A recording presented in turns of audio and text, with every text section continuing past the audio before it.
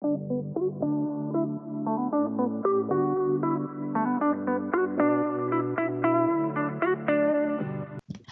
everybody.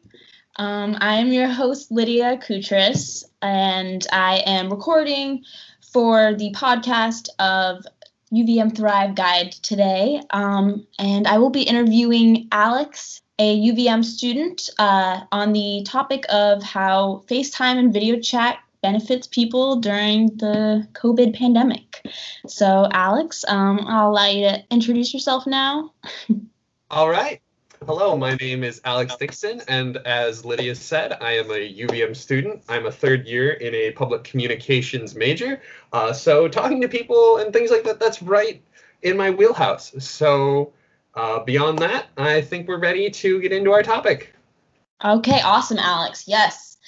So let's get right into it. So obviously, this pandemic has raised the difficulties of getting to connect with people. Alex and I are in a class together called Social Media Theory, and we have been reading the book Lost Connections by Hari. And one of the really big topics discussed in that book is the topic of loneliness and the disconnection with others and how that affects our mental health and our emotional health, and that staying connected is a means to pursue happiness. So, Alex, can you tell us a little bit about the issues that you have felt during this pandemic and your personal experience with video chatting?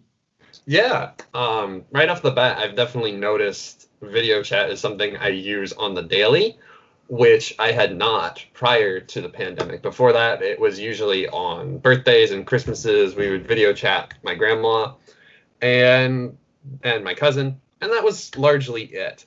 But now I use it every day, whether it's for class, mostly for classes. But beyond that, recreationally, I've used it to connect with family and close friends, sort of when I'm in opposite places. So when I'm at school, I call my mom about once a week. It's really nice. We sit down, we both make a cup of tea, we have tea time chat, get caught up with our weeks. And when I was at home over Christmas break, one of my closest friends at college, she was back at her home in another state than me, but we would video chat. It's funny because it started at the beginning of break, maybe once every weekend. And by the end, we were video chatting almost every other day. And that was a really fun experience because, with COVID, we're all socially distanced, lots of different places far away. But it was Christmas time and I wanted to send her a present. So I sent her a box of gifts. And then on video chat, she opened up the box of presents. So I still got to see her reaction, see what she thought of these gifts that I put a lot of heart and time into. And it was just a really beautiful experience to still be able to see the facial nuances of somebody who's really important to you in a moment like that normally would be an in-person moment otherwise. Right. No, yeah, it's been super interesting sharing, these moments that are so meant to typically had in person with a person. Yeah, absolutely. And yeah, but there's definitely those differences now moving on to Microsoft Teams or FaceTime, and it's just, but it definitely makes an impact. So I think that's great. I think that COVID Christmas, that was definitely like a FaceTime kind of deal. COVID Christmas sponsored by Skype. Yeah. Yeah, and then right now we're using Skype for this podcast. I've never used Skype, but I feel like I just, it's become such a normal thing to use different platforms. It's funny, that was the first one I used back. Okay. And now I've moved over to Teams and Discord, and I've actually found Duo to be my favorite. That was the one I used to contact the friend who I shared Christmas with. Oh yeah, I think I have used Duo before. I hadn't used it up until she had suggested it, but I found that one had the best quality. I was very impressed because we were even able to make eye contact and sort of understand the nonverbal cues that you get when you Yeah. talk to someone in person. And we both marveled at that the first time we used it. We're like, oh my God, we're actually able to pick up on each other's typical nuances, which was so cool. Yeah, dang, that's really that's kind of cool. Yeah, I think that it's just funny, you know, like there's so many different platforms. It's like let's collect them all kind of thing. Yeah, We have a like Pokemon. yeah, exactly. Um, so yeah, so has COVID impacted your feelings towards video chat application? I mean, it's kind of a, you know, I feel like it would be hard if it didn't. Like it would be, Yeah. but Oh, oh, sorry. Yeah. oh, you're fine. Keep going. No, yeah, just like you said, like you contact your mom, and your friends. Have you felt like any new feelings though received or personally felt, you know, between you and your other people that you're video chatting? Have you felt a difference in overall emotion over video chat? Yeah, yeah, absolutely. I think the biggest thing is just the appreciation of it. Before it was a novelty, something really cool, but in the end, it's like if I really want to go see this person, I'll just hop in my car and go see them. But now you really appreciate, and I think about it a lot too, that if this pandemic did not exist in an age of the computer, thinking back to the I'm trying to remember what the name of it was, but there was another pandemic about 100 years ago, where, of course, they did not have computers. And being able to make those connections, I sit at my desk for most of my day because everything is remote now. But I use my computer almost like a portal to put me in those other places as best as it can. But without that technology, you'd just be stuck in a room, No, bored. yeah. It totally feels like I had never really felt that desire to. I don't know. I think I've always, you know, considered myself a very outgoing and social person that really loves spending time with other people, but I never felt that desire to. I don't know, that gravity, like that gravitational pull towards others, like over a chat, like a video chat, and you know, taking in everything, you know, the environment around that person, and like the sounds and the like it just everything felt so much more impactful. Yeah. Start the pandemic, you know, but it's definitely something I think we've all kind of, you know, found these new feelings towards being alone and something as simple as just like a 10-minute video call with a person, and found differences, I think, in routine of making it our part of our daily lives. Yeah, absolutely. Routine has definitely been fun. Being able to set up, hey, I'll meet you at this time every week, and right. You don't even have to. You can have gotten up out of bed 5 minutes beforehand. Exactly. Yeah. I mean, you know, I think we all have appreciation for those days where we can kind of, you know, connect with people but still be in our pajamas. Yeah. But no, yeah. So to go into kind of like, you know, talking about Hari, and so like a specific section that I found really interesting in Hari's book is just the part about loneliness. And you know, he introduces a neuroscience researcher who studied the mental and physical effects of loneliness, and you know, connects them to depression and anxiety. And I think that I found it really interesting, especially just how he mentions discovering that there's evidence proving that loneliness actually it's almost deadly. It seems to be deadly. And, you know, I think that's a really strong, powerful statement. But I'm curious to know what you think about that and like what that means, what entails, honestly.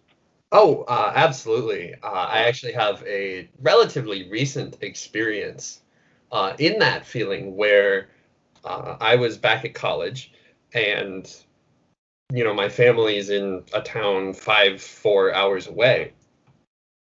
So I'm pretty much by myself, but I have a group of close friends that I consider to be like family at college. So I never feel alone necessarily. But Right. there's one friend in particular who I'm very close to, the closest I've probably ever been to any human being. Mm. But something happened on one of those nights where I thought that we would never be able to even see each other again, and it was very sudden. So I was very scared. I was thinking I'm alone. What am I going to do? And in that time, I knew as an extrovert, I had to immediately start reaching out. So I called things like CAPS, and then that morning I had called my family. And within 24 hours, by connecting with so many people and connecting with other members of that friend family, I went from being incredibly scared and anxious, heart rate up, you can't think straight, Yeah. to having a game plan and realizing that I was more connected than I ever thought I was because it brought all those other people back into that circle, and I felt amazing.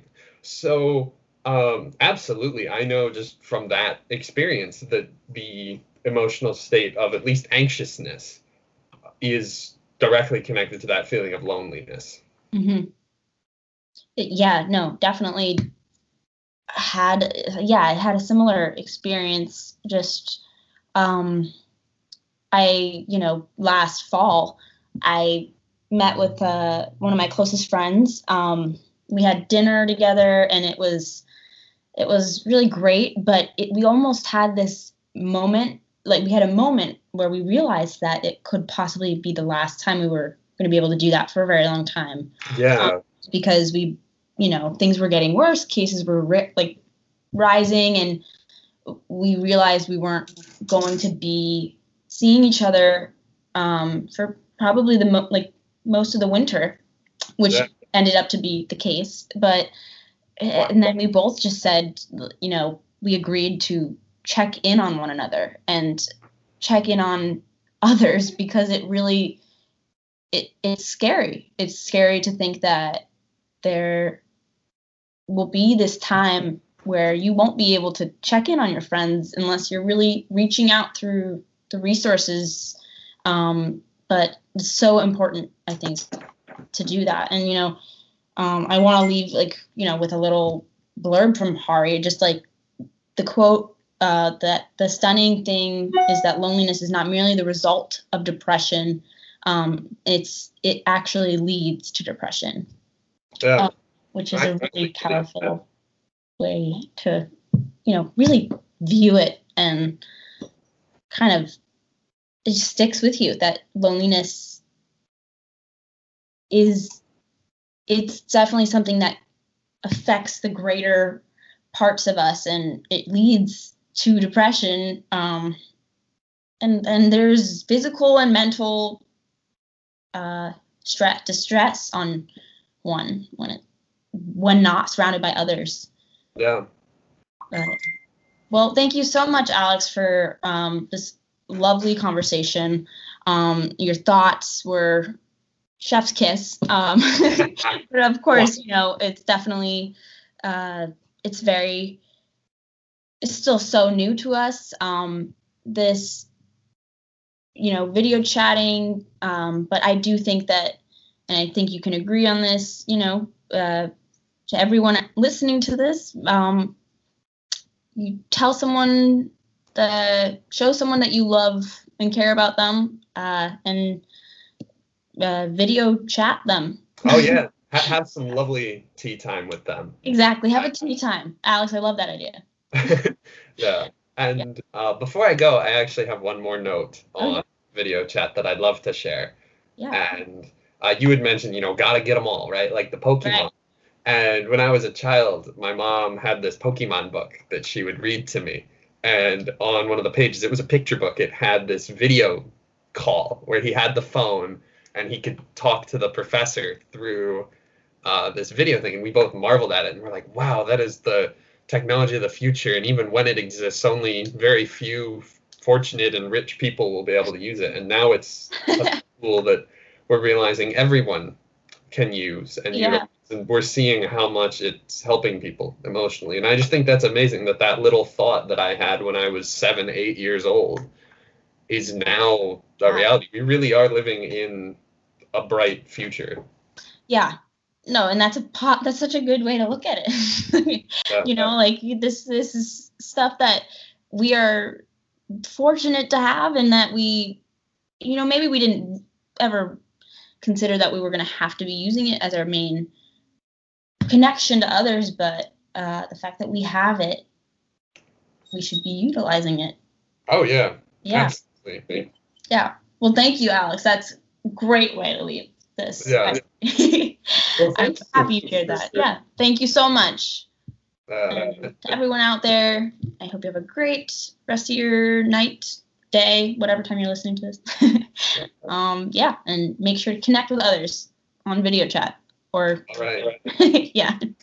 All right. Bye. See you around.